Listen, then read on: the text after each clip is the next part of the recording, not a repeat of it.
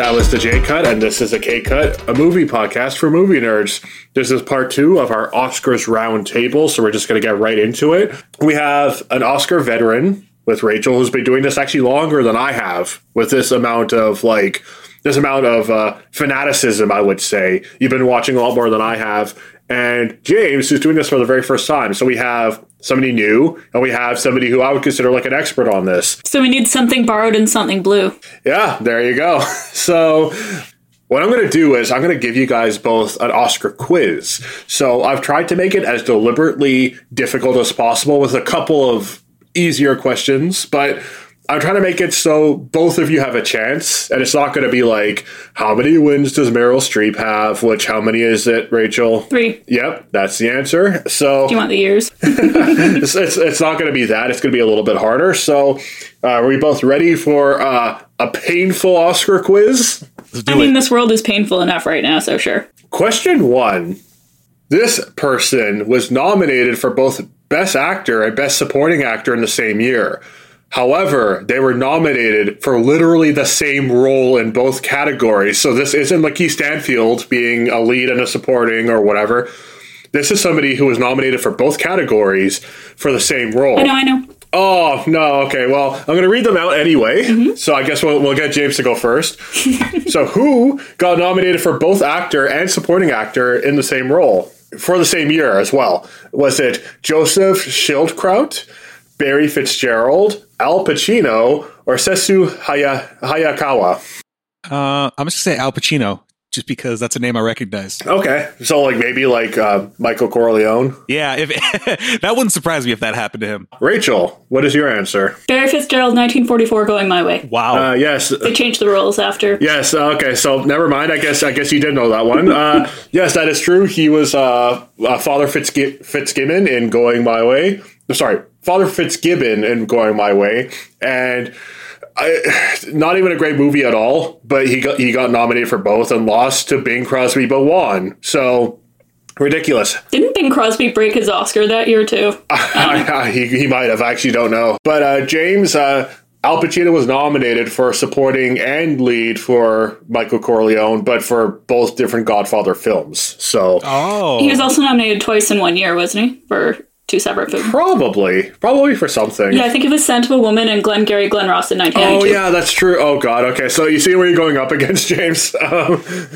Okay, so... I had no friends in middle school. This is my revenge. Okay, so question number 2. This one might not be as easy for Rachel. Wings was the first Best Picture winner ever, and it also won the very first award for special effects. However, for the next couple of years, they didn't have that award. So once the category came back for Best Special Effects, which was the second winner, excluding honorary Oscars, which back then were a lot more frequent. So the second winner ever for Best Special Effects, was it Spawn of the North, Gone with the Wind, The Rains Came, or The Thief of Baghdad? Rachel, we're going to go with you first. I'm going to say Gone with the Wind. I think The Thief of Baghdad was too early for the Oscars, and I've never heard of the other two. Okay, James, what about you? I'll say The Rains Came. One of you got it right, and it wasn't Rachel. It was The Rains Came. So believe it or not, Gone with the Wind didn't win. It won everything else, though. It did, exactly. But we do have a bonus question, just for argument's sake. This has to do with The Thief of Baghdad, so it won the following year. So 1940. Oh, it did? It did. But okay, I was very off with Thief of Baghdad. This is a very interesting question. How many nominees were selected for this 1940 award? Take a random guess. 1. 2. Complete opposite. It's 14, which I've never seen before. What? In any category. In any category, there were 14 freaking nominations. So that makes zero sense. I know. So 14? I just, once I saw that, I was like, okay, I've got to toss that in there somehow. So now we're at question number 3. So this one I feel like Rachel might get. I'm not sure. James, you might as well. This one's a little bit of something you can maybe guess. Presently, how many Oscar winners have rejected their actual wins? Is it A2, B3, C4, or D5? Rachel. I know it's at least 2, but I feel like I need to count all categories, so I'm gonna go with 3. Okay, James, what do you think? I was going to go with 3 as well. You're both right. It's actually 3. In order, it was Dudley Nichols, who was a part of a writer's strike, so he didn't participate. Mm-hmm. George C. Scott, who just hates the Oscars, so that was one obvious one.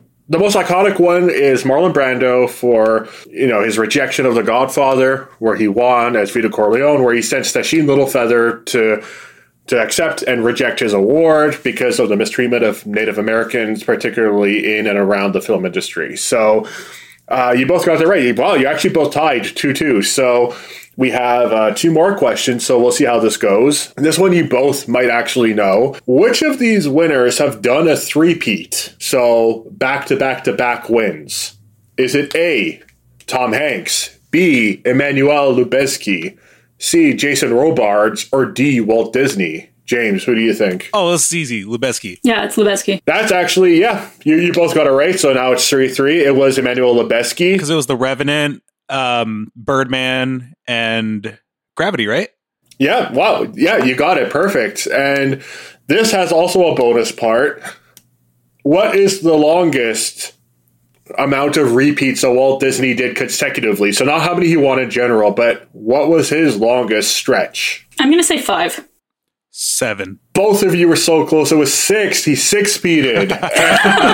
So right in the middle. But get this. He won 4 Oscars in 1954 alone for his short films, in 4 different categories. So that's ridiculous. So we have one last question. You're actually tied 3-3. This is amazing. Which of these terrible films was not an Oscar nominee? Like Suicide Squad, which ended up winning for Best Makeup and Hairstyling. So which wasn't an Oscar nominee? Is it A, Jackass Presents Bad Grandpa, B, 50 Shades Freed, C, Click, or D, Transformers Dark of the Moon?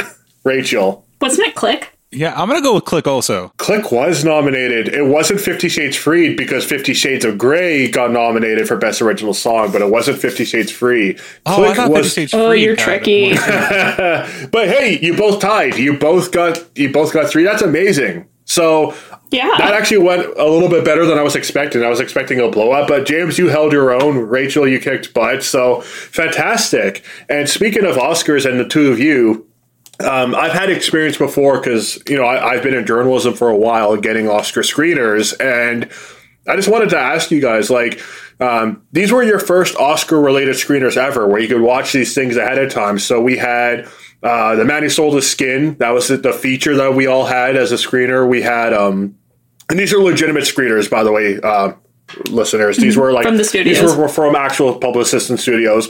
We had... well ahead of time, we had the shorts Genius Loci and White Eye as well. So how did that go for you guys? And what did you think? It was a very smooth process. I thought the way it worked was really good. I felt very, very snobby about it all. Look at me. I'm awesome. I get the screeners. And I think it was really great to be able to see these films and not to have to worry about access or anything like that. The Man Who Sold His Skin was absolutely well worth seeing, and I'm sorry it hasn't been widely released yet. And yeah, I thought all 3 of those were very, very strong films. Yeah, I'd say it was definitely quite an experience. It's almost like I was in this part of this club where we got something exclusive. It's like, oh, I get to see these before other people. Like Genius Loci, that definitely a really interesting one. That animation is just off the charts and just conceptually pretty odd, which is what I liked about it. White Eye was great.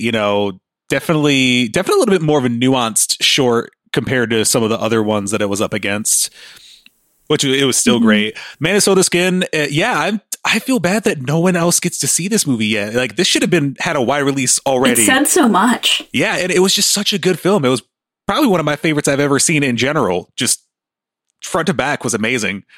Wow, that's huge. That's huge praise then. Mm-hmm. And that category was stacked, which we'll get into later. One thing I should add before we get into the categories is that they always have honorary awards at the Oscars. Which they don't this year. This year they did not add an honorary award. I'm guessing they had other things on their mind, which is understandable, but they did give out 2 Jane Hersholt Humanitarian Awards. One went to Tyler Perry for his active engagement with philanthropy and charitable endeavors in recent years, including efforts to address homelessness and economic difficulties faced by members of his community. The second went to the Motion Picture and Television Fund, which is being honored for the emotional and financial relief services it offers to members of the entertainment industry, which, my words, I think are very important this year, considering all the disruption in that industry. So, congratulations to both those recipients, very deserving. Yes, congratulations, and thank you for thinking to acknowledge them. This is the perfect opportunity, and yeah, also Tyler Perry, I know I crap on his movies a lot, but I love what he does for the community, so I'd rather have bad films and a generous saint of a human than good films by a terrible person, so good on you, Tyler Perry. He's very talented. He is. I don't like his films in general, but I love who he is as a person and all the jobs and opportunities that he creates, so bravo, like he deserves it. So now we're going to get into like our first episode. We're going to do our bite-sized rankings. So we're going to quickly go over some of the tech categories or music categories. And then we're going to get into the nitty-gritty with our bigger categories where we go more in depth with stuff. So first off, James, what does our cinematography category look like? It goes pretty much one way. I mean, we all picked Mank except for you picked Nomadland as the winner.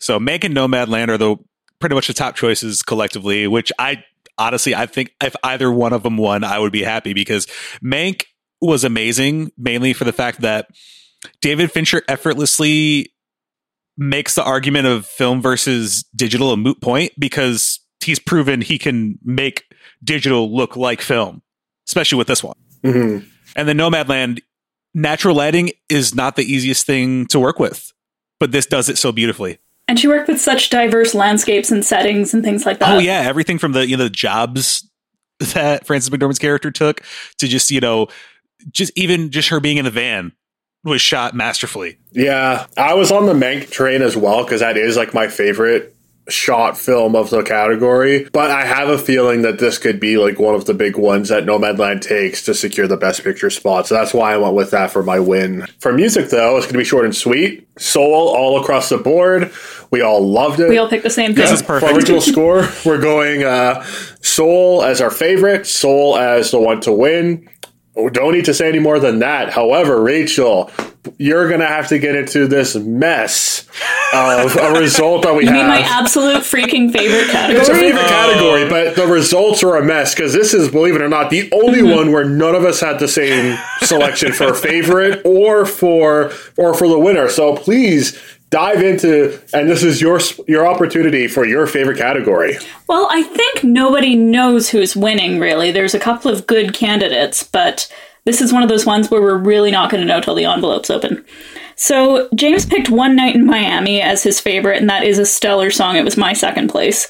And he picked winner for the Trial of the Chicago 7 as the winner. I picked Eurovision Song Contest. I said winner Eurovision Song Contest, which is a very controversial pick, but I'm seeing the levels of popular support. I just really, really think that it's going to be the little movie that could, which absolutely fits its aesthetic. And then Andreas picked Trial of the Chicago 7 as his favorite, which was my least favorite, which is hilarious. And then One Night in Miami. So he and James were opposites. Yeah, so we were basically polar opposites. And hey, the way I view it for Best Popular Song, it's either a complete guess or it's like set in stone. Like it's going to be this film. So you never know. The fact that there is no secure winner, whether it's One Night in Miami or The Life Ahead, perhaps there could be split votes and there could be Eurovision's going to jump in. There could be a Eurovision win. So I wouldn't put it past that. I've seen some actual prophets, like Oscar prophets, saying Eurovision. So you never know. Don't forget Eurovision has elves on its side. Well, see, like we don't need to get into the elves. Anyway, I'm not gonna lose our Icelandic following, so that you've so generously built, Rachel. So elves are real. They are kind of. James, what does our costume category look like? The costume is interesting because I picked Emma for both, and you two picked the same answers, just flipped. So Ma Rainey's Black Bottom and Emma. Rachel picked Ma Rainey as the favorite, but Emma is the winner, and yours was the opposite. Which, honestly, out of all the nominees, these two I would be happy with either one, but these two are the only ones that really warranted it. Yeah, they're both really being good. period pieces and down to a T. It was just amazing to see. Movie magic is a wonderful thing because, you know, just the detail that goes into these categories is sometimes off the charts.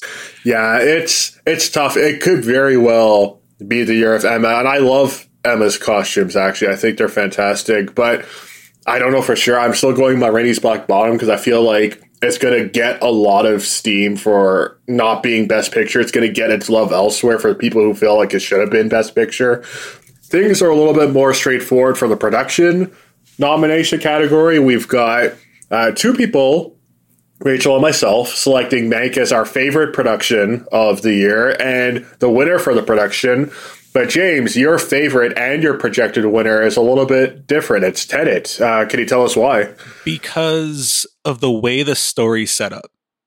Fair enough. Oh, the production is almost a character itself. And it's something that literally only Nolan can pull off. I watched this movie, I was like, yep, this is a Nolan movie. But yeah, I just think it's like, you know, like I said, the production is almost a character. Like, it is very good. It was like my second. The design of it, yeah, I mean, the design of it is basically part of the story without giving too much away because that, you know, it's easy to really spoil that movie. I mean, you know, I think Mank was expertly done, but I think the effectiveness, Mank could have been shot differently and told the same story. Tenet couldn't. So the design of this could have been very, that makes sense. You know, Tenet could only be designed one way. Mank could have been different depending on when it was made. Because I mean, Finch has been trying to get this movie made for over 20 years.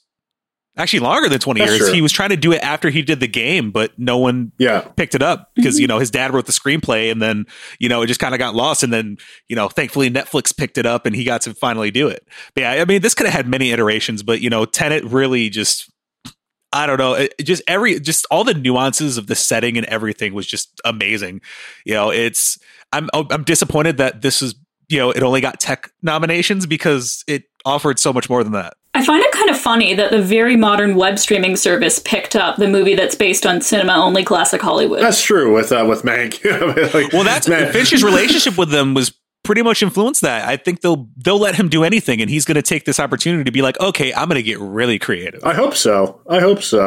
Our final bite-sized category, Rachel, do you want to get into the makeup and the hairstyling? Sure. So makeup and hairstyling, again, another kind of crazy category. So James said Emma and Emma for top pick and winner. I went with Ma Rainey's Black Bottom for both. And then Andres was the only one who was split, and he put Pinocchio as the winner, Pinocchio as the top, and Ma Rainey's Black Bottom as the winner. How did you not get nightmares off Pinocchio?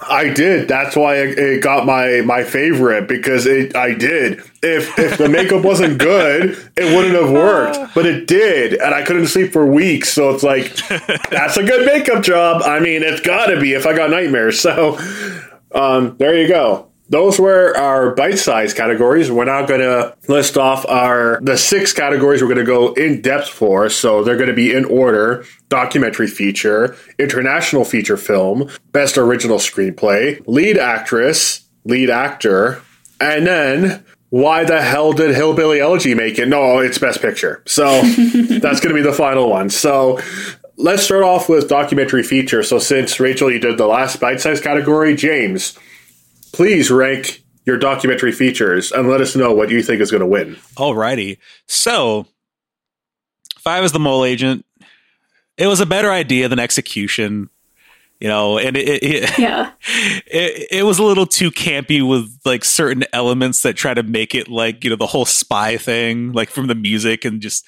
the way that, you know, they communicated. I mean, it was, you know, it did its thing. I mean, I'm glad it only got this. I mean, it could have been worse and got like international nomination, which I would have probably protested.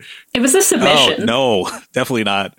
From Chile, yeah. For My Octopus Teacher, I will give this man credit for the dedication and the beautiful cinematography, but that's it. It was too long. This could have been a half-hour special on the Discovery Channel and it would have been fine. It did not need to be a full feature. We get it, dude. You like this octopus and you're fascinated by it, but get over it. Like, hey, that octopus was snubbed in supporting actress. Oh, definitely. Now, 3, I put collective. Now, I put it this way because My main issue was the runtime. I don't think, and I'm having a problem with this with a lot of documentaries. Actually, I have a problem with this with all the documentaries, is a lot of these are not justifying their runtimes. Okay, that's fair. And I think for the style, this could have been more of a news special that was shorter. Because honestly, I would have preferred something this, like the overall story of it and what they're figuring or trying to figure out in, show, I think could have been a segment in a larger piece dealing with issues of this nature. And it's also just kind of, I put it kind of middle because it's like, the disparity of the healthcare system and the corruption. I'm an American. I'm kind of desensitized to that with what goes on over here. So it's like, it wasn't like an impressive, I mean, journalism like this isn't easy. So it's like, props to them for doing this. But yeah, it's just like my issue with a lot of these is just runtime. I don't think it justified it. I think number 2 is Crip Camp, mainly because I think this was another one. It was a little bit overlong for my taste, but not too much. But it needed to be made flat out. Like this is an important piece for sure. It definitely detailed, especially it's like, the nuanced history of the push for the rights of the differently abled people. I didn't realize, how in depth it went. Like, it's amazing how these, marginalized people have such deep movements for equality. Yeah, for sure. And it was also the way it was arranged. You had so many different people telling the story who are still alive to this day. And I think that's important too, is that, it really wasn't that long ago. It's like, when people say it's like, the civil rights movement really wasn't that long ago. It's just certain people like to think, oh, that was like 300 years ago. Yeah, no. And like, this was like only like 50 years ago. This was like in the 70s. Oh, yeah. And then time was number 1 because it just hit all points, especially style wise. And I think it addresses a serious issue with the system in general, and it was very well done. I also like the added touches of the home footage. Mm-hmm. Yes. The fact that someone's that dedicated to just capturing every moment and just, where she is now and everything like that. It just, and it was in black and white. I'm a sucker for black and white features. And this one pulled it off very well. But yeah, it just hit all marks. And I think it's very timely and it's a necessary, story to be told. I mean, there are plenty of stories like this. And what do you think is going to win? Oh, what I think is going to win? Crip Camp. Okay, that's interesting because that is, to me, the possible dark horse because guess who produced it? The Obamas. The Obamas did, and they also produced American Factory, which was the film that won last year. So you never know. That could be the upset. So that's not a bad selection, actually. It's the outlier perspective, but it's not. It actually could happen. You never know. My selection is very similar. The Mole Agent, it's such an earnest topic, but like I felt like I was watching like a not so great Woody Allen film at times. Like what's with the monotony? What's with the quirkiness? Like I get that it's a quirky thing, but it could have just been done better, and it felt stale. I don't know. I just don't care for it at all. I've seen it. Parts of it are cute, parts of it are very moving, but I don't ever wish to see it again, which is very bad considering what the topic is and how important it is. Like, the abuse in old age homes. So I felt like it could have been much better. And some of the focal points were just silly, like, certain relationships and stuff. Spoiler alert, we're all in agreement that My Octopus Teacher is good but overrated. That's my 4 as well. When you brought up that this could have been a short, I don't necessarily agree with the other films, but this one could have been the documentary short to win. Like, if this was half an hour, this would have been amazing. Well, I don't think it was documentary short, though.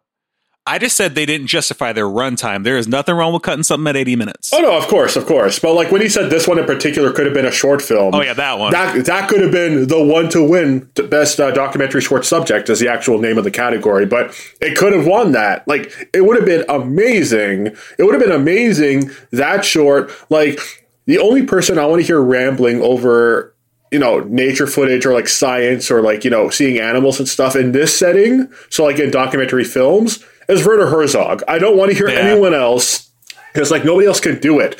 Like in case in point, I loved every time they went underwater, but when it was like a guy speaking to much, it's like, we get it. You bonded, you changed your life. You took up exercise, you like whatever the hell happened. Like we get it.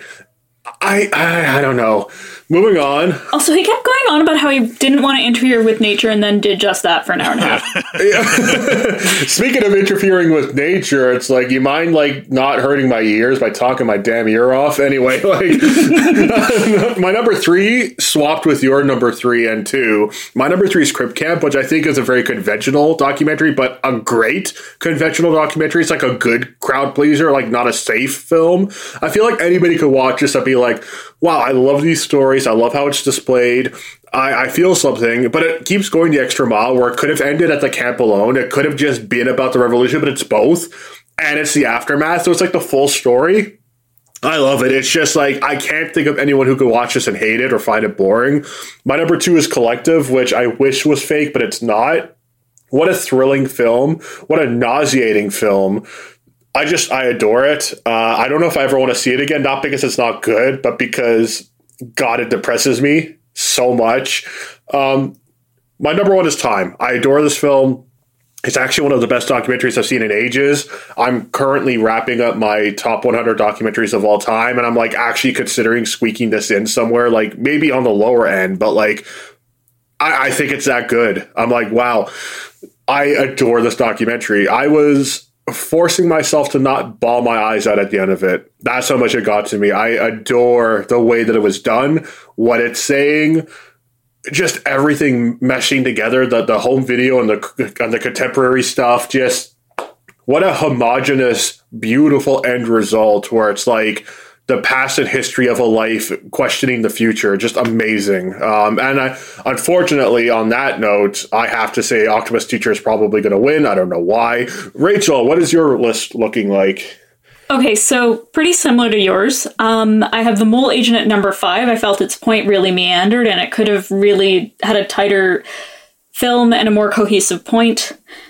My Octopus Teacher, again, I just found everything underwater brilliant, and everything that did not involve invertebrates very boring. Sorry to the guy narrating it. You had beautiful footage, but the monologues were too much. I do think it's going to win.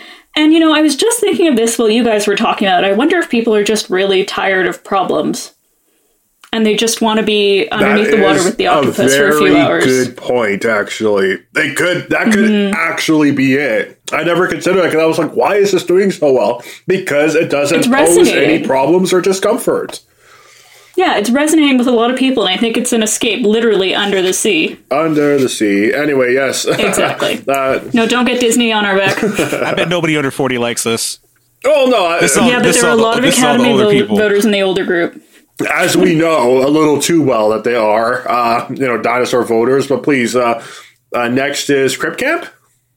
Yep, Crip Camp is number 3, solid all around. Then I went back and forth a lot between Collective and Time. I really like Time, but I put Collective first. I think they took a topic that could have been very dull, lots of bureaucracy, things like that, and they really paced it well, and it almost, like you said, it was thrilling. It was almost a thriller, but a documentary. It reminded me a lot of All the President's Men and Spotlight, also films that could have been very dull, very bogged down in detail, but it kept that energy through, and that's what puts it over the top for me. I'm glad that you pointed out those films, because I'm actually a big sucker for films about journalism. Those are 2 of my favorites. Like, I adore Spotlight, and yeah, that's exactly what it felt like, but unfortunately, yeah, it was real. So I'm going to do a quick rundown. We're going to go into our final feature film category. That's not Best Picture. We did animated last time. We all said Soul, pretty much for everything. This time, though, we're going to get into the international feature film category, and all 5 of these were excellent. All 5 of these were fantastic. I hate that I have... This was the best category to me. It's always been my favorite category, because this, to me, is like the most unhinged category where the best of the world could actually be here. The only caveat is that each country can only nominate 1 film. So there's that, which kind of sucks, and it's done some damage in the past. But in general, I usually look the most forward to this, because if I've seen it, I love it and I want it to do well. If I haven't seen it, it's usually like a discovery. So like Embrace of the Serpent one year was like, wow, what is this? I love this. I'm glad that I saw this because of its nomination. And the list keeps going. So if it's not that, it's a Tony Erdmann where it's like, I love this film, I want it to do well, or a Separation. So this year, we have obviously stuff that was brand new to us and stuff that perhaps we knew of like ahead of time. And it was like, okay, we know it's going to win. So Better Days is my 5. It's still an excellent film. I feel like the midsection lags a little bit, which is unfortunate because it starts and ends very strongly. I think the lineage between life on the streets as like a thug and, being a student at school who has to deal with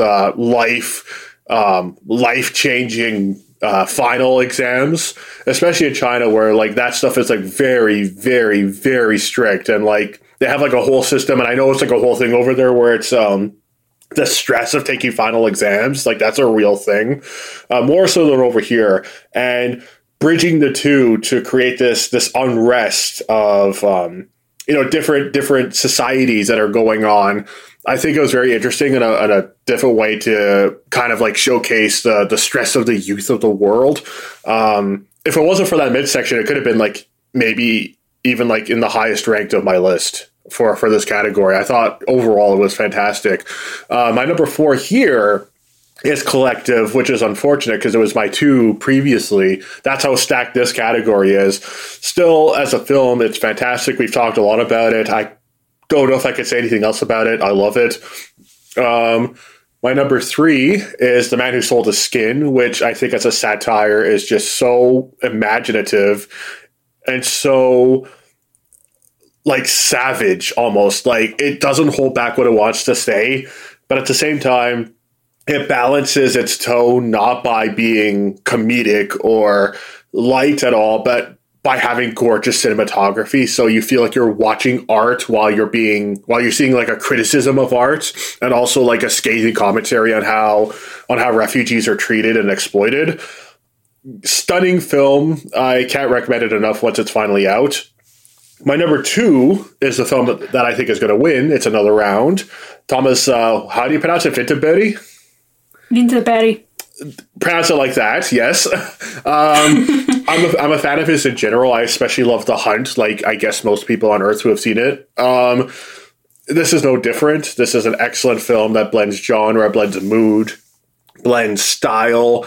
It just has like its own singular sensation that only a guy like that guy, Vinterberry, could pull off. And I think it's fantastic. My number 1, though, and I'm not even going to attempt saying her name because I can't pronounce Aida. Oh no, I know Aida, but like the director's name, the filmmaker's name, I cannot pronounce. The language is Bosnian. Yes, I cannot pronounce a lick of that, so I won't try. But Quo Vadis Aida is, wow, what a film! I can't recommend it enough. When I first started watching it, I felt like, okay, this is good, but where's it going? It got going. And by the time it finished, I was like shaking in my chair to the point where when I revisited it, that opening part that I was questionable about, not at all, not anymore. The second viewing, all of it is so solid because now so much of the film plays with the idea of information. So the more you know, the more you realize like the damnation of the situation. And when you revisit it with the information that you now know, like how it ends, it's just devastating. The entire watch is just devastating. What a powerful film. I feel like it's going to be one of those ones that generates steam over time. I can't recommend Quo Vadis Aida enough. Like, beautiful, punishing, devastating film. And obviously I've got Another Round selected to win. Rachel, what does your list look like? So very similar to yours. I know I've said that a lot. Better Days is number 5, and like you, I thought it started off very strong, had a lot of good elements, just didn't hold up all the way. The pacing was a bit off. Collective, number 4, very solid, just tough category. Same with number 3, which was Another Round. It's probably going to win, especially with the attention I got in director. It wasn't my favorite, but I understand how good it was. And then The Man Who Sold His Skin, I loved its dark tone and the unfairness of the immigration system. Very, very solid, and I'm really glad we got that screener. And then Quo Vadis Aida is my top. I think, actually, I'm going to say it was my favorite film of the whole year. Wow, okay. Mm-hmm. And I think I'm going to remember it for a very long time and view it many more times. I actually had it in my top 5 for the year as well, so... I like that it didn't take the easy way. Oh, God, no, everything just got harder and harder the whole movie. And it showed the brutality and it did not wimp out at all. No, it it stuck to its guns and just went all, like, I don't want to spoil it for people who haven't seen it. That shot near the end, I still remember it so vividly because, like, oh God, like, that's going to haunt me for the rest of my life. One thing, I'm sorry the lead actress wasn't nominated. I know, that could have been a great one. Like, if this had, like, the attention that Another Round did, perhaps it would have had more for, like, its cinematography, its music, its editing, best actress, best director. This is certainly a fantastic film. This reminds me a lot of, like an Incendie by Villeneuve, or, you know, similarly, like, punishing films like that. Just an incredible international cinema. James, what does your list look like? Is it similar or is it way off? Nothing like your guys's. Okay, so it's very different. Oh yeah, this could be great. So my 5 was Collective, primarily on style and the runtime. I mean, like I said, had this been a little bit of a different style or a segment in a bigger piece on probably other types of corruption that goes along in the world or that country. But I mean, not to discredit it, though, it definitely did its thing. And it's something, it's, you know, once again, these categories are getting really hard to rank when everything is really solid. Number 4, I put Quo Vadis Aida, primarily because it was conventional. It was effective, but it really didn't resonate with me too much because of how conventional it was. Really? I didn't feel like it was conventional at all. I think conventional in the type of story it is. Okay. Because it's like we've seen many films like this that deal with this, you know, type of more historical events. Okay. I will say, though, the amount of extras they had in that is really impressive that they had that many people in this movie and, like, did it very well.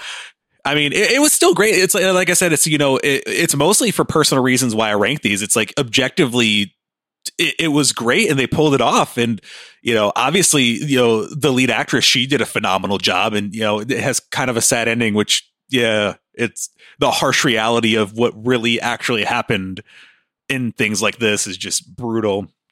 3, I put Another Round. It's like, it's hard.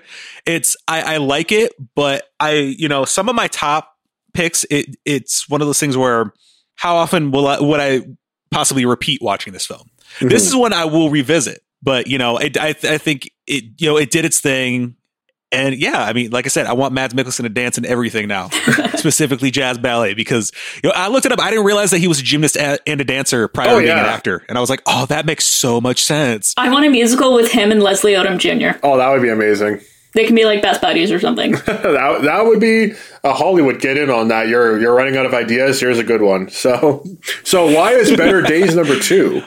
Better Days is number 2 because I think the intention, the performances, and certain technical aspects make up for the little bit of muddiness that kind of happens towards the middle. It's true. It's aesthetically, it's fantastic.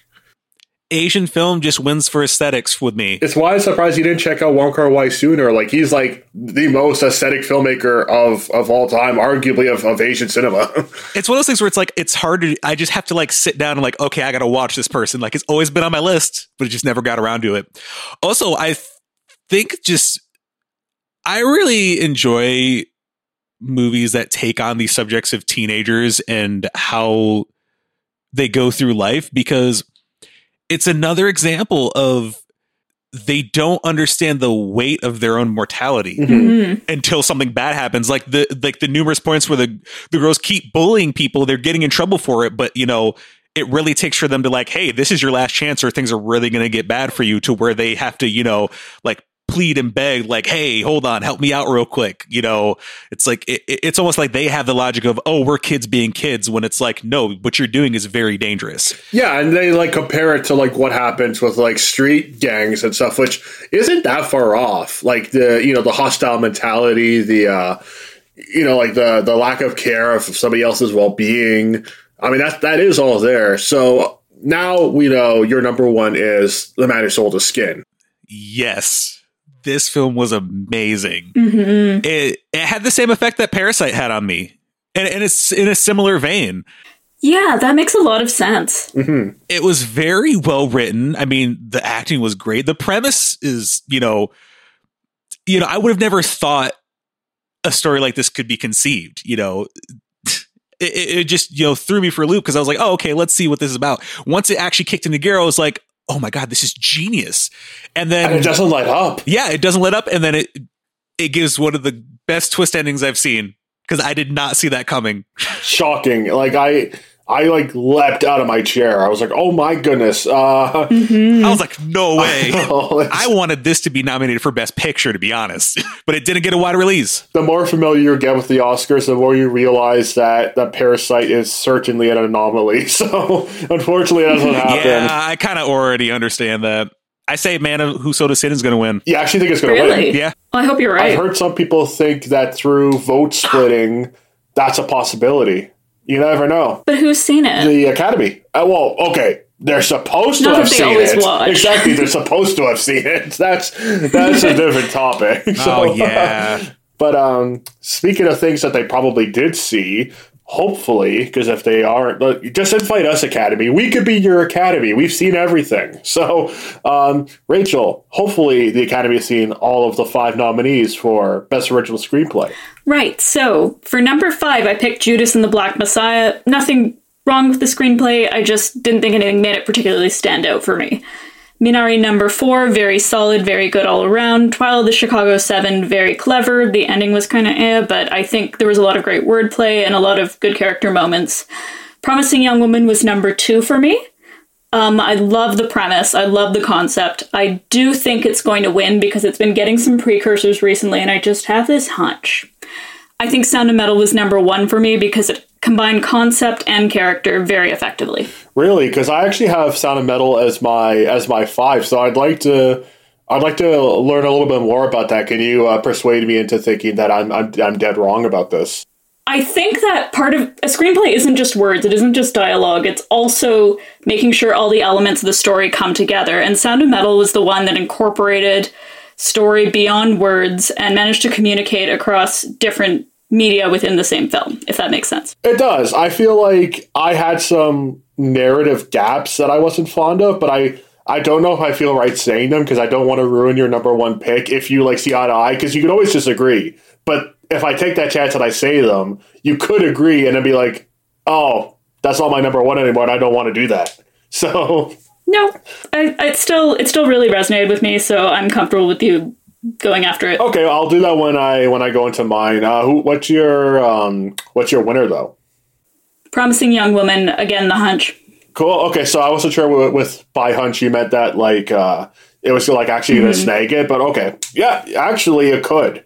With the amount of steam that Chicago 7 has lost, it could easily win. So yeah, and you've been saying all along that most Best Picture nominees get something, and I think Promising Young Woman, now that it's lost a bit of ranking in actress, it might get that. Yeah, and Chicago 7 could get editing instead. I don't know. It could get something else. It was probably going to get this, but it's not certainly going to get this. James, how do you feel? What does your ranking look like? My ranking, I actually had Sound of Metal at number 5.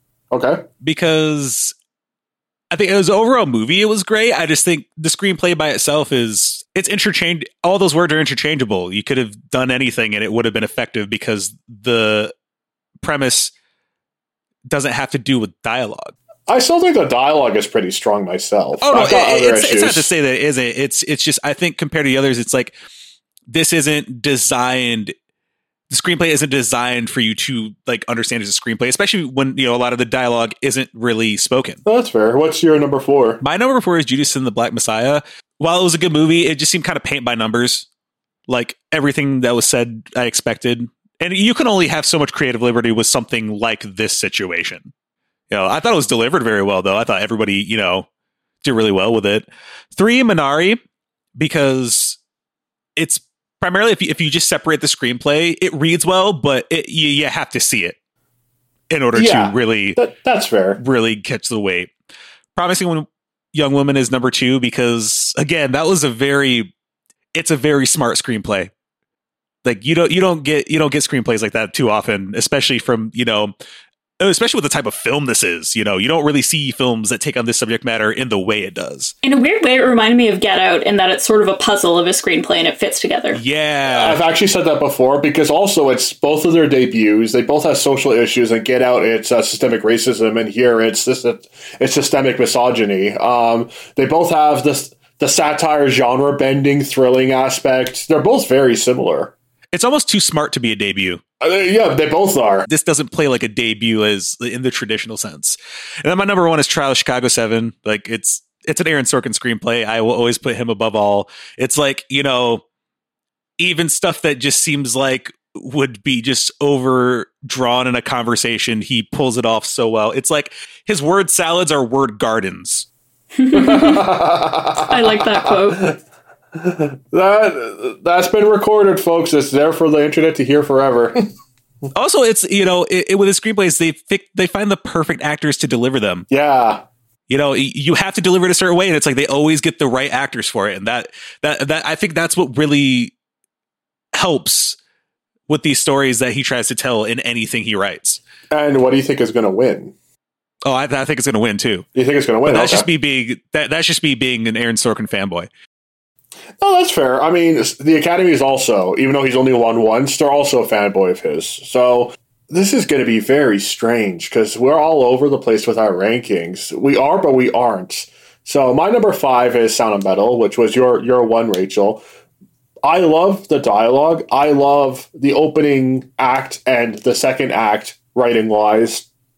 I feel like narratively the third act falls apart. So I don't know how to say anything without spoiling because it's like at the end too, there's a lot of like narrative convenience. There's holes like Ruben getting by for so long without an income. I don't want to say too much without spoiling, but there are things that just didn't add up to me. And it's like the rest of the film was so meticulously crafted. Why was this not? You could have had like a scene, him working in a laundromat, something. You could have had like a scene or two, but that's where it falters, and it bothers me so much. See, and I saw that as narrative economy. Which it could be, yeah. That's okay, so I haven't ruined it for you then. No, I think we just saw it differently. Okay, good. I'm so glad then, because I don't like ruining things that people like. So you see it as like, yeah, it being conservative with how it wants to tell its story, which is perfect. I saw the problems. I saw the problems that I felt that it had, but you saw it as it being precise with what I wanted to say. Mm-hmm. Okay, that's fair. I'm glad that I haven't ruined it for you then, because I don't like being that guy, so I was feeling really bad. Also, my rankings from when I first did this are going to look a little different, because again, that was like a month ago at this point. So now my number 4 is going to be The Trial of Chicago 7, which I still think is a great screenplay. I feel like, the dialogue is on point, as it always is with Aaron Sorkin. Yeah, I don't have much to say complaint-wise or positive-wise. I think it's just very solid. My number 3 is going to be Minari, so that's different than before. I don't agree fully with what you're saying, James, but at the same time, you are correct that the words are one thing, but like the visual experience, the aesthetic experience, the music is another thing. The screenplay is fantastic. I think it's excellent. I'm glad that it got recognized, but I'm feeling a little bit better about my number 2. I guess this is like my Vinterberg moment. My number 2 is Promising Young Woman. Mm-hmm. So that means that your 5 was my 1. Judas and the Black Messiah was my 1. That's fascinating. What made it stand out for you? James, when you were saying that there aren't enough creative liberties to have with a true story, I feel like that this is where it actually shone the most, because this could have been a by the numbers biopic where it's like, we're going to do this. This is how we lived. This is my relationship with Fred Hampton. This is what happened. To me, they turned it into a thriller. And if you didn't know any better, this could have not been a true story, which sadly it is a true story. But I feel like the dialogue was exceptional. I feel like the pacing and the amount of information you get from each scene, the revelations, the cat and mouse game, I felt like so much of it was so sharp, and it's unfortunate because like everybody else thinks this is like the weakest one. Not just you, but like in general, like a Gold Derby and stuff, everybody thinks this is the weakest one, the least chance of winning, which it is. It's not going to win, but I love it the most. So I guess I'm going to use this opportunity to say what my new projected winner is going to be, and I'm in agreement with Rachel. I feel like Promising Young Woman, if it's not going to win for Best Actress, which it probably won't now, this is where it's generated its steam. Mm-hmm. But I wouldn't have said that a week ago, and I don't think you would have either. I know. No, I wouldn't. I wouldn't have. Like, this skyrocketed for me, and this is why the award season is so weird. First off, without the award season in mind, this is a damn good screenplay. Now that I've seen it more than once, the revelations that happen when they happen, like the information you get when you get it, and it builds the story just so cleverly. The twists, the turns, the concept alone is fantastic. The dialogue is so sharp. It avoids cliche. Yeah, it avoids cliche, but the dialogue is also just, it doesn't give zero cares about who's watching. It doesn't hold back any of the criticisms of society that it has, and I love that. I think it's going to win at this point. It's like I said before, my number one pick is that's the objective one, but if Promising Young Woman wins, I would be more than happy. Oh, it's brilliant. And like for a debut as well, I hope she this is why, as much as I want Carey Mulligan to win, because she deserves an Oscar as well, if this is going to get one, I hope it's Emerald Fennell getting something. It's not going to be for director, so I hope it's this. Yeah, she did a phenomenal job, and I've been a fan of her since Called a Midwife, and I'm so pleased to see her doing so well now. And speaking of women doing well, we are now getting into the Best Actress category. And oh, you mean the Hunger Games? Oh, this... Okay, this category, I don't know what this is going to look like. We won't know till that envelope is open, dude. This one, I thought that we would have like some sort of semblance, and I have like a vague idea, but damn, we could look like geniuses, or we could look like complete idiots by our predictions right now. So James, why don't you lead the way? Because like this is the toughest one, by far the toughest one to predict. Still, I picked for number 5. I don't know if I'm pronouncing it. Is it Andra Day? Is that how you pronounce your name? Andra Day, yeah.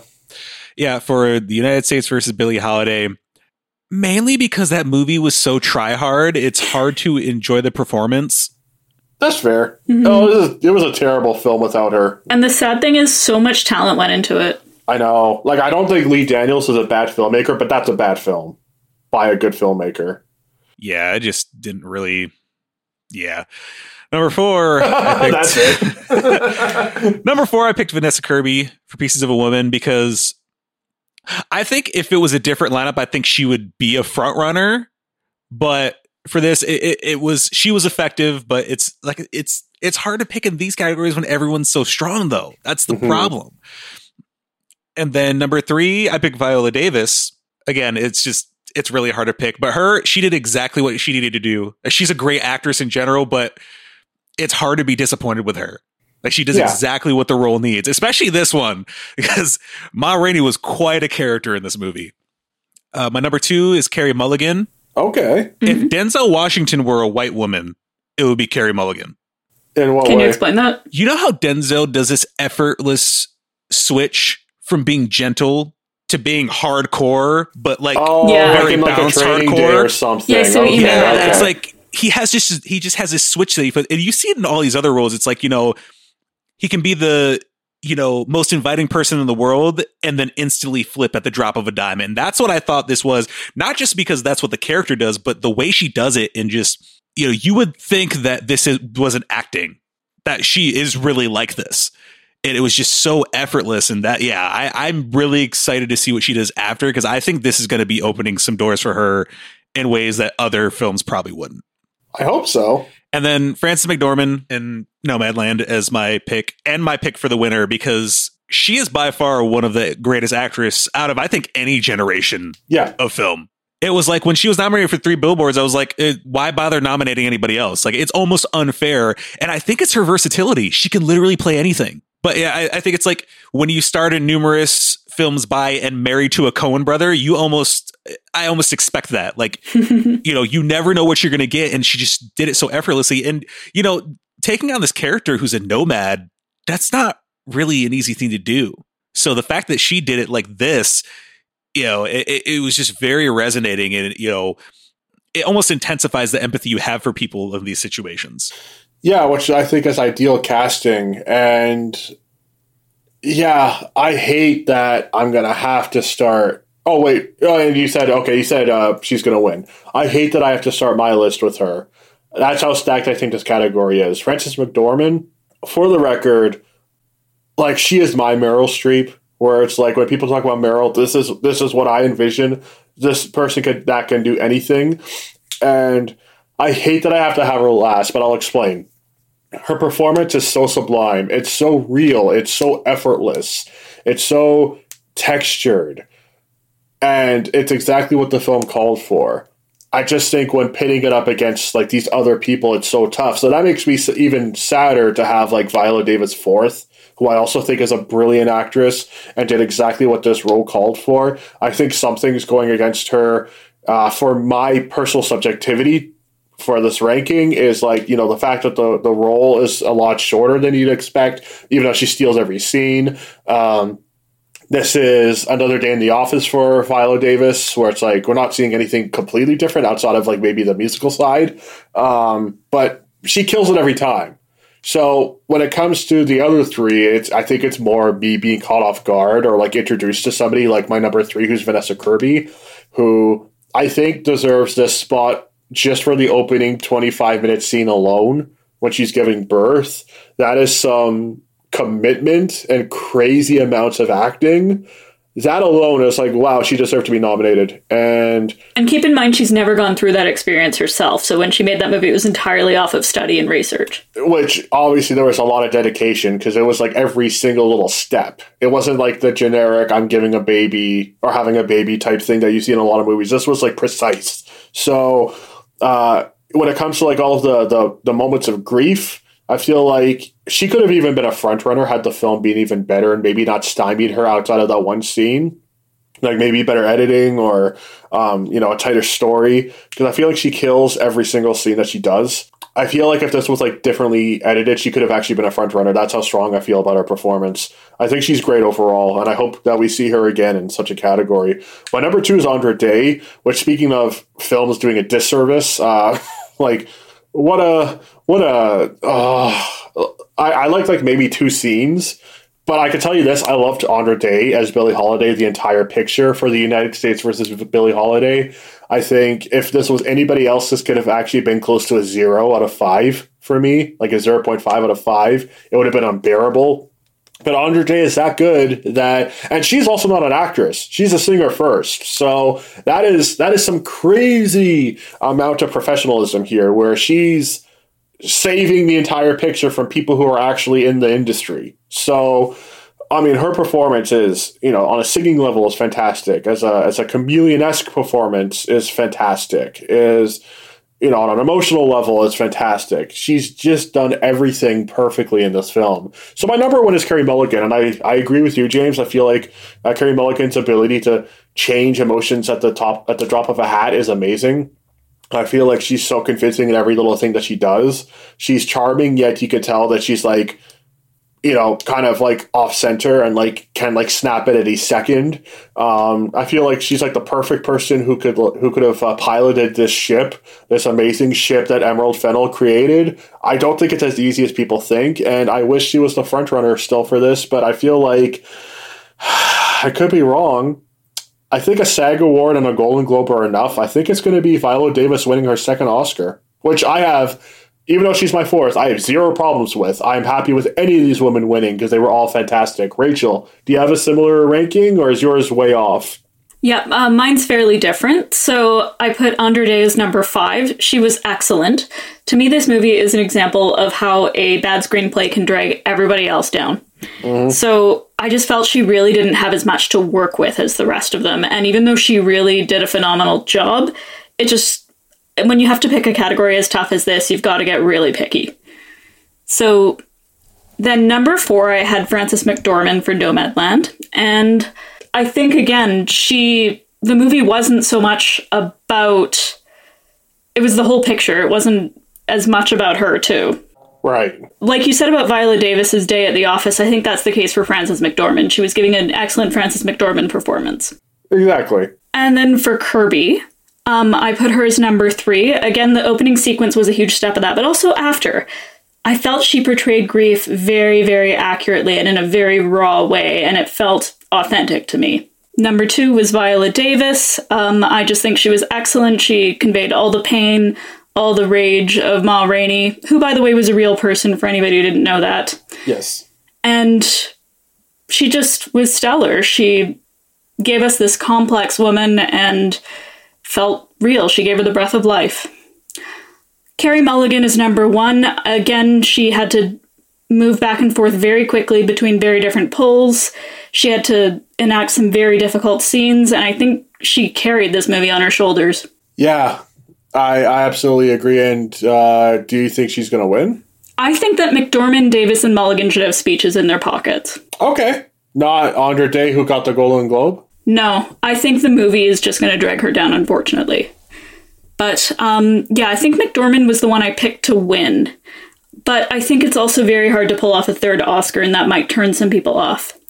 Davis has a lot of support. Davis is very well liked. She's a stellar, stellar actress. I see no reason why she wouldn't win, except I think it also takes a lot to have Best Actor and Best Actress from the same movie, which we'll get to in a minute. Yes. And Mulligan's never won, so I think that still puts her in the game, but I would put her as the third highest chance of winning. That's fair. Also, I want to make a clarification. I believe I said Davis got the Golden Globe. She didn't. That was Andra Day, so my apologies. That is, I should be kicked from Master of Ceremonies, so I guess I'm leaving. Goodbye, guys. But you'll be in your trailer. Yeah, my movie trailer. Okay, so jokes aside, we're going to leap into the Best Actor category, which we prefaced a little bit by talking about Ma Rainey's Black Bottom. So, oh, good God, what a tight category. You know it's tough. I know. It's tough when you have Gary Oldman as Mank, Mankiewicz as last.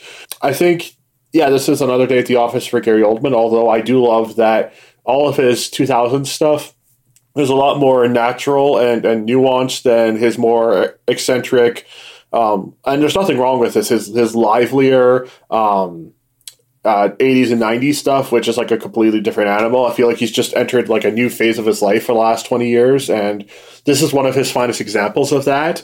And I think he does a fantastic job being compelling, but not having to be theatrical the entire time. Like, he just commands by just reading a newspaper. Like, I don't know how he does it. He's incredible.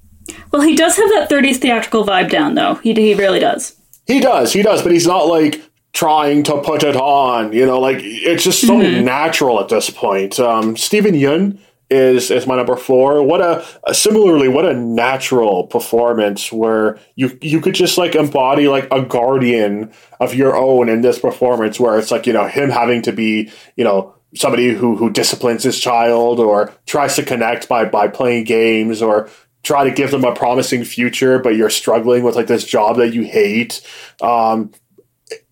To me, I saw a guardian that raised me, and me having to be an adult facing this world on my own and being like, I'm as ready for this as my child is. I don't know what I'm doing. And he embodied that amazingly. I hope for an amazing series of films to come in Steven Yeun's filmography.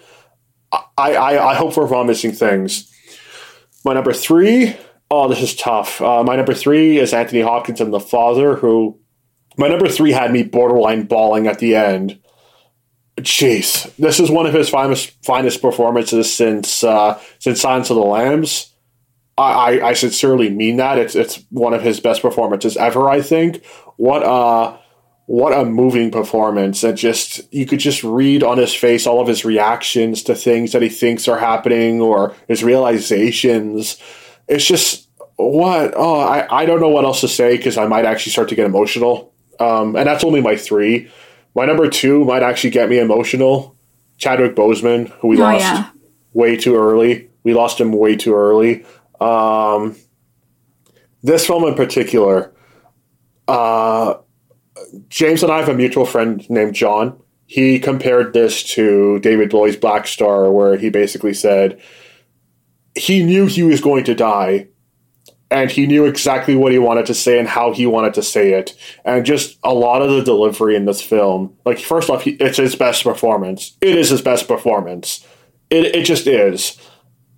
And he has some very difficult conversations where it sounds like he's actually, like, struggling with himself in this film, having these conversations. And what this is what it looks like to put everything on the line, and it's just incredible. It's just I don't know what else to say. I don't want to get emotional. My number one though is Riz Ahmed, who I feel like, and this could be a hyperbole, but I honestly feel this way. I feel like he's borderline Brando-esque in his performances, where he just embodies the smallest details better than most actors I could think of right now. And Sound of Metal is a fantastic example of this. His scene stealing parts where he's like, having tantrums or he's getting emotional, that's one thing. But like even just how he plays drums, and it's just like such a signature style, or like how he commands his character to be like this type of like a rock star, when in real life he's like a rapper. He's like a hip hop legend over in England. Like, but here he is a rock star, and I can't think of him as anything else. Like he is Ruben so through and through. And I feel like even all the small little details, like his small reactions to things, the way his eyes quiver, the way he smirks, every little thing is just so nuanced. But I think for good reason and for the right reasons, honorary or because of talent alone, this is going to be Chadwick Boseman's, and he fully deserved it. May he rest in peace. I don't know what else to say. Rachel, what about you? Okay, so like you, I put Gary Oldman at number 5. I thought he did a fabulous job. He made Mankiewicz larger than life, and you understood why he was the toast of Hollywood, but also a giant failure in some points. And yeah, he did a great job. Stephen Yeun, I think, had a very hard tightrope to walk, and he did it quite well. As the provider of this family who's facing all his fears, but yet has all this optimism, it was really carried off very strongly without tipping one way or the other too much. I put Riz Ahmed at number 3. I thought he did a wonderful job of conveying all the changes that he went through. It's just this category was so tough. I know. This was tough. Anthony Hopkins, it was his best performance. That's what I'm going by. I think it was his best performance of his career so far. Really? He broke my heart. I cried. He was wonderful. Okay, so Chadwick Boseman is number 1, and now I am crying, because he had this unbelievable energy. The character Levy was the character's name, right? I think so, yeah. He was utterly alive. He was the light of every scene he was in. He commanded it in the same way that Daniel Kaluuya did for his role. You focused on him when he was on screen, and he had all these dreams, and it was just this character that came out to you fully realized, and Boseman just pulled it off spectacularly. That energy will always be what comes to mind, and that's what put me over Anthony Hopkins for him. Yeah, this was certainly the swan song of swan songs. And anyway, let's get on through this category quickly, because we're all going to be a mess, James. I'm just going to say, though, Boseman's going to win, but I think I've heard some buzz about Ahmed recently. I think it's like a 1% chance, but if anybody were to unseat Boseman, it would be him. However, I think that's very unlikely. Yeah, because of all of the indie awards that Riz Ahmed's gotten. So, but I don't think that's going to affect anything. I mean, if you look at the Globes, the BAFTAs gave it. Oh no, the BAFTAs gave it to Hopkins, I think. Did they? Yeah, I don't remember. I think so. Yeah. Anyway, there's too many precursors. I know. James, who has zero care for precursors. How does your ranking look? So if you thought I flipped categories on their head, wait till you hear my ranking. Oh, goodness. Okay. I have Riz Ahmed as number 5. Whoa, interesting. Okay. This is why. While he did great, my list is really interesting, but I have specific reasons for it. This is a role, while it warrants the praise, I think the character itself is one of those characters, is like an angsty everyman, where I feel like they could have easily cast Pete Davidson in this role and it would have been fine. Oh, no. Hey, come on. No, I don't know if I agree with that. I might have to vehemently disagree, but that's okay. This isn't my time. I mean, that's not to say it, but like I said, it's like my reasons aren't necessarily... Yeah, all my reasons are very strange. That's fine. So let's move on. Let's move on to number 4, Chadwick Boseman. Oh, sure. Okay. This is why. This role, this kind of character, this role and this performance is a breakout performance. The thing that hinders it is the roles he got previous to. Like, honestly, I think this is the kind of thing he should have gotten to start. Yes. But, previous, it's like, he played Jackie Robinson, James Brown, and Black Panther. Yeah. I think it's the timing of it. And I'm just speaking objectively because he was great. It's Chadwick Boseman. I mean, we'll never have another like him. So it's my reasons are more objective reasons, and I'm kind of like basing it on like other factors that aren't necessarily performance, because I'm kind of getting political like the Oscars gets. Well, you're probably trying to find ways to separate like a very tight category is what this is. Yeah, well, yeah, and once again, it's impossible to rank a lot of these people because of how well they did and who they are. 3, I'd say Anthony Hopkins because... What? Oh my goodness, okay. I say 3 Anthony Hopkins because it's what I expect of Anthony Hopkins. And it works. Yeah. I will say that there's something I appreciate about aging actors when they start taking on the roles of the aged people. Now, 2, I put Gary Oldman, and this is why. A Day at the Office was necessary for this role. That makes sense. Because you got to think about it. Because doing research into Mank, he's basically been a has-been the whole time. Yeah. Okay. If you look at who he is, like even it just seems like he's probably just been a has-been his entire career since before he even started his career. And I think that that's what he pulled off in this. It's like we needed a day at the office because this was a day at the office. He just happened to make the what he considers the best thing he ever written. That's an interesting angle, actually.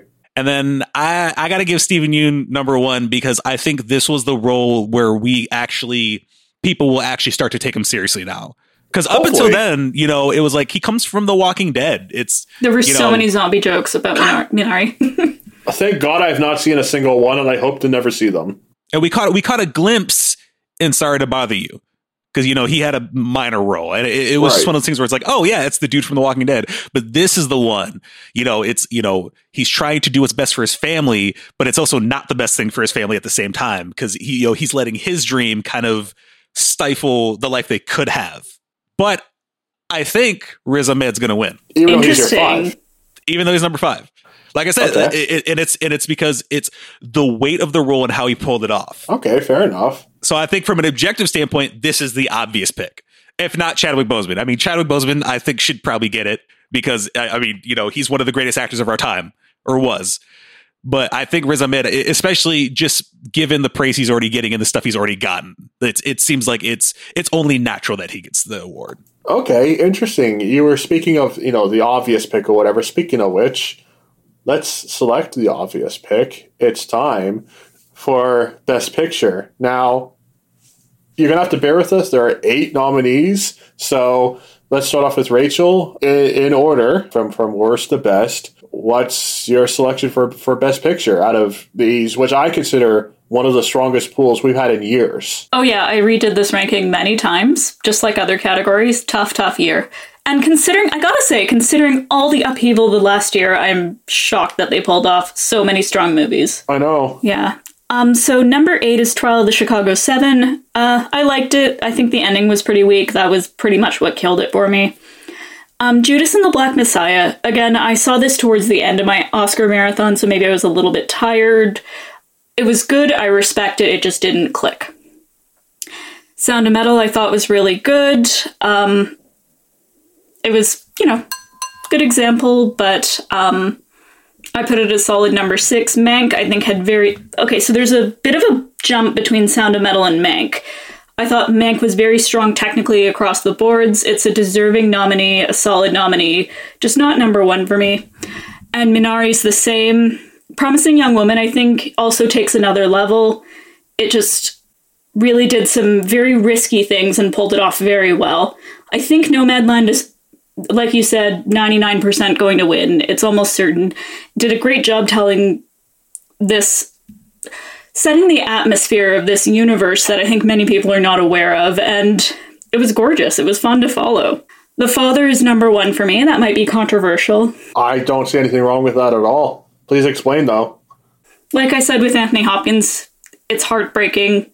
It tells a very common life story that's overlooked. And the way it plays with time, the way it portrays the disruption of Alzheimer's or dementia, it really took a unique perspective on it for me. And it had phenomenal acting. And I think it was the best picture of these nominees.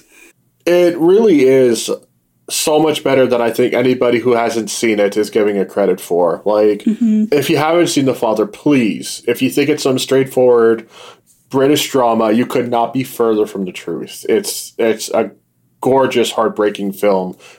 James, what does your selection look like? Alrighty, this is going to be fun.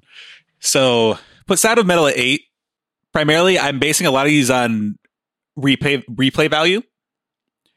But also, I don't think it's necessarily, considering what he's been winning, I don't think this is necessarily Best Picture, but I would say this probably could have been a contender for Palme d'Or. Interesting. Now, it sounds really awkward, but I think it just has one of those, it has the intention and it has the kind of progression towards the ending that a lot of those kind of winners have. That's actually, yeah.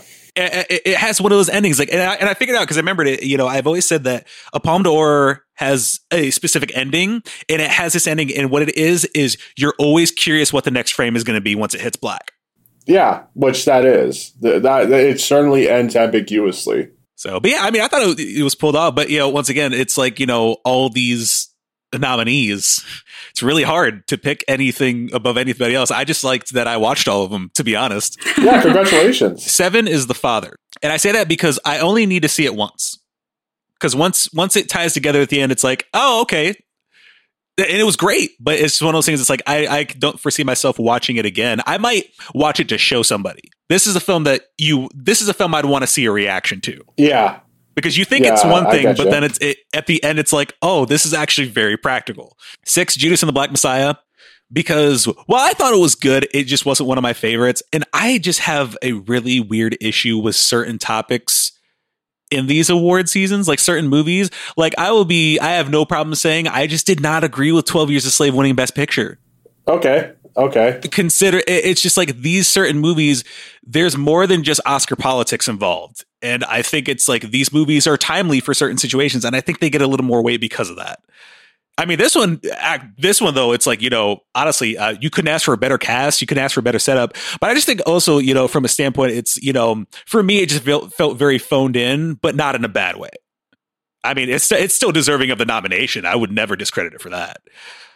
Next would be, let's see, where is my list at? Oh, next would be The Trial of Chicago 7, just because it's like, this is something I could watch over and over again and not get sick of, despite its flaws direction wise. Yeah, I can't get enough of the dialogue and just those characters. So was that number 5 just now? Yeah, that was number 5. Okay. I put 4 Mank mainly because of what they pulled off. Everyone was at the top of their game, and you know it's almost to be expected. It's a David Fincher flick, but it doesn't quite have that feel for Best Picture, because it's like, you know, oh, you have all the, it's like it gets more merit on the accomplishment than it does for the actual final result, because it's like, oh, only certain people could pull off this, but you know, some other films do better in certain regards. Now, 3, I picked Nomadland because, you know, and I'll just say this right now, I think it'll get the win because though we had a great time of not having it previous season, this is the safe pick. Mm-hmm. I mean, in the way it's done, in the story and how it resonates with people, it's like, this one's a safe pick. Promising Young Woman is 2 because it's too good as a debut for its own good, and the Oscars the Academy will recognize that. I think this is one of those things where it's like, it's almost like they're not going to, because it's like, it almost doesn't make sense, or it just like shouldn't happen. Almost from like a standpoint of like, you need to pay your dues first before you get the Best Picture. It's like, think about like Get Out and Lady Bird, like those two having so many nominations, but you know, there are people almost like trying to suppress that. Like, no, you can't do this good, this starting out. No, it's like the guy who changed his rating for Lady Bird so it wouldn't have 100% of Rotten Tomatoes anymore. It's like that's the kind of treatment. Which, oddly enough, wasn't Armid White, which everyone would have expected. Funny. He did that for Get Out, though. Right. And then I have number 1 as Minari because I think it just, when you take a look at it separately, all the elements separately rank different, but together it just hit the mark. Especially, you know, I think it just resonates, especially, it's like, you know, it's the immigrant family trying to chase the American dream, but it doesn't do it in the generic way. Yeah. That's understandable. I'll quickly go through mine because mine are also, like all of my rankings, for the most part, are present on Films Fatale. 8, I had Trial of the Chicago 7, which should have been 7th because, you know, 7-7, but I'm lame.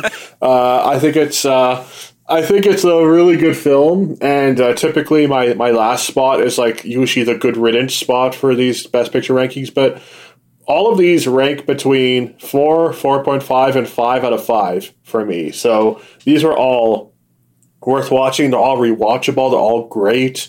So this being last isn't a knock on it. I agree with Rachel. I feel like it ends a little bit too Spielbergian. Like, it just kind of phones in the ending, which kind of kills it for me, because otherwise it's a very compelling, exciting film. My number 7 is Sound of Metal, which I've already discussed my qualms with the story, because otherwise I feel like it could have been an even higher rating. I've revisited it a few times, and I like it a little bit more and more each time. So even though it's 7th, it's still a fantastic film. So presently, okay, so I'm going to do something a little bit different, because I already have my list on Films Fatale. So I'm going to swap 2, which I don't necessarily still believe in, but I'm going to do this subjectively. So subjectively, I feel like Mank is next, even though I have it afterwards in my typical rankings, because I think it's a great film and it's really well made. But something deep inside of me is just really resonating with Promising Young Woman, which is usually my 6, but that is for this episode only as my 5, as we're talking about it right now. I think it's just so inventive and so imaginative and so twisty and something we haven't seen before and so important. So maybe that's an indication that down the road I'm just going to start loving it more and more. I'm not sure, but that's how I presently feel. Even though my rankings on the website will say otherwise, everything else is going to be the same. So my number 4 is The Father, which I think is so much better than anyone would give it credit for, especially when it first came out. Assumptions are a very bad demon. Please see this film. It's guaranteed to bring you to tears, and I think it's just such a humble, moving, earth-shattering film full of amazing performances and great ideas. My number 3, I guess contrary to what both of you felt, was Judas and the Black Messiah. I personally was riveted by this film. I've seen it a number of times now, and I find it just so thrilling, and like I hang on to like each and every little second of it, and I adore it. I think it's a biopic that could have just taken the easy route, but it does all of the right notes instead, and it really goes the extra mile. My number 2 is Nomadland, which I think is going to win. I think it's just a gorgeous, sublime, natural, poetic film, and I'm going to give it a shout out using this opportunity. If you look at all of the Best Picture winners in history, Rachel, you were bringing up in either this episode or the previous first part that the Oscar shakeup with how the pandemic has gone hasn't really changed much, because the quality of films has been fantastic that have been selected. But how often does a Nomadland win Best Picture? It doesn't. That's like if Tree of Life won Best Picture and it didn't. It lost to The Artist. So I feel like in that respect, the fact that it is such a frontrunner, and I don't mean to jinx this, so knock on wood, the fact that it has this much steam, it's really incredible. As somebody who's like seen all the Best Picture winners, and like I study this religiously, I just find it so fascinating and refreshing. And it is my number 2. I just think it's such a moving but natural film. My number 1 is Minari, which was my top film of 2020. I just think it's an impeccable film, and that's all I need to say about it. I adore it, but Nomadland's going to win. And yeah, usually at this point when we're ending the episodes, we give arbitrary weekly recommendations. I think we should do something a little bit more fitting to sign off. What is a film that you discovered doing this experiment that you haven't had a chance to really shout out yet, that you never would have seen, but now you're like happy that you've seen it and you can't wait to recommend it? It could be one that you've also brought up as well, if you so desire. Rachel, we'll start with you. I'm going to go completely goofy, and I'm going to say I really enjoyed Love and Monsters. It was the last movie I watched. It was just last night. It is only nominated in visual effects, and it's a typical YA story about a young man who's living in this world where monsters have taken over. And the joy of it is it doesn't take itself too seriously. It's firmly tongue-in-cheek the whole time. It knows full well that the coincidences are too coincidental. The monsters are wonderfully designed, and if you're looking for a fun evening, that's what you got. Cool. Love and Monsters. I actually thought that was a very interesting film as well, and For a straight up action movie, it hits all the right notes, and it's got some really inventive creature designs. James, what about you? We only talked about this because it only got technical words, but I gotta go with Tenet. Like, I'm so mad I wasn't able to see this in theaters. Also, it's just, you know, things are done so masterfully in a Nolan film. And I think it's just the fact that he always finds ways to incorporate temporal alienation in these films. And I don't know how he constantly comes up with stories that can do that, especially with this one. And with, you know, he's in the lane now where he's so comfortable to where it almost seems the complexity is almost natural. Like, I'm noticing a lot of older directors who are still doing it after they hit a certain film. It's not that they're set in their ways, but it's like, you know, they have this mastery that is just, it's almost effortless for them to make films. It's like, you know, I'd say 2010 Steven Soderbergh is that way, where it's almost like he can't make a dud anymore. Like, he's had some ones that you could consider duds, but it's like, you know, he's figured out who he is truly. And it shows in Nolan's work. It's like, you know, he knows who he is in and out. And he's just, you know, going to push further. And also just the fact that it was a film that was, you know, each of his films seems to get bigger in scope. He pulls the camera out a bit back, or he goes to more places, and it's like, how do you make films so big and keep getting bigger? Like, I'm curious to what he does next. Also, John David Washington. Enough said. I think he's got a great career ahead of him. Yes, I hope so, for sure. My quick shout out is going to be a bit of a unique one. It's the animated short film Opera, which technically isn't even an animated short. It's an installation. Basically, it's this big, huge art installation that can loop for either 2 minutes or 10 hours, depending on how often you want to see it. The Academy saw like a quick, like a 3-minute version of it. It's this big pyramid that shows all of the complexities of society and all of the ways that corporate greed and corruption are destroying the middle class. They're enslaving the lower class, and they're making the upper class these. I don't need to get too deep into it, but it's just these crazy loops that keep going until they're thwarted, and then everything just resets. It's this great commentary on these waves of rebellion that make a bit of a mark, but then greed always wins, and we just start back at one. This conveyor belt of society. It's a brilliant installation, and I'm surprised that something like that could even be featured here. So shout out to that. Thank you so much to Rachel and James, who I can't believe pulled this off still and saw every single nomination, and I'm proud of you both. And thanks for listening to our 2-part episode. And what we're going to do is we're going to have a quick B-roll reaction after the Oscars, and we're going to share our delight or our frustrations with you. But until then, that was the K-Cut. Enjoy those Academy Awards. And if you don't like the Academy Awards at all, I'm very surprised you listened to 3 hours of this. We're going into the L-Cut now.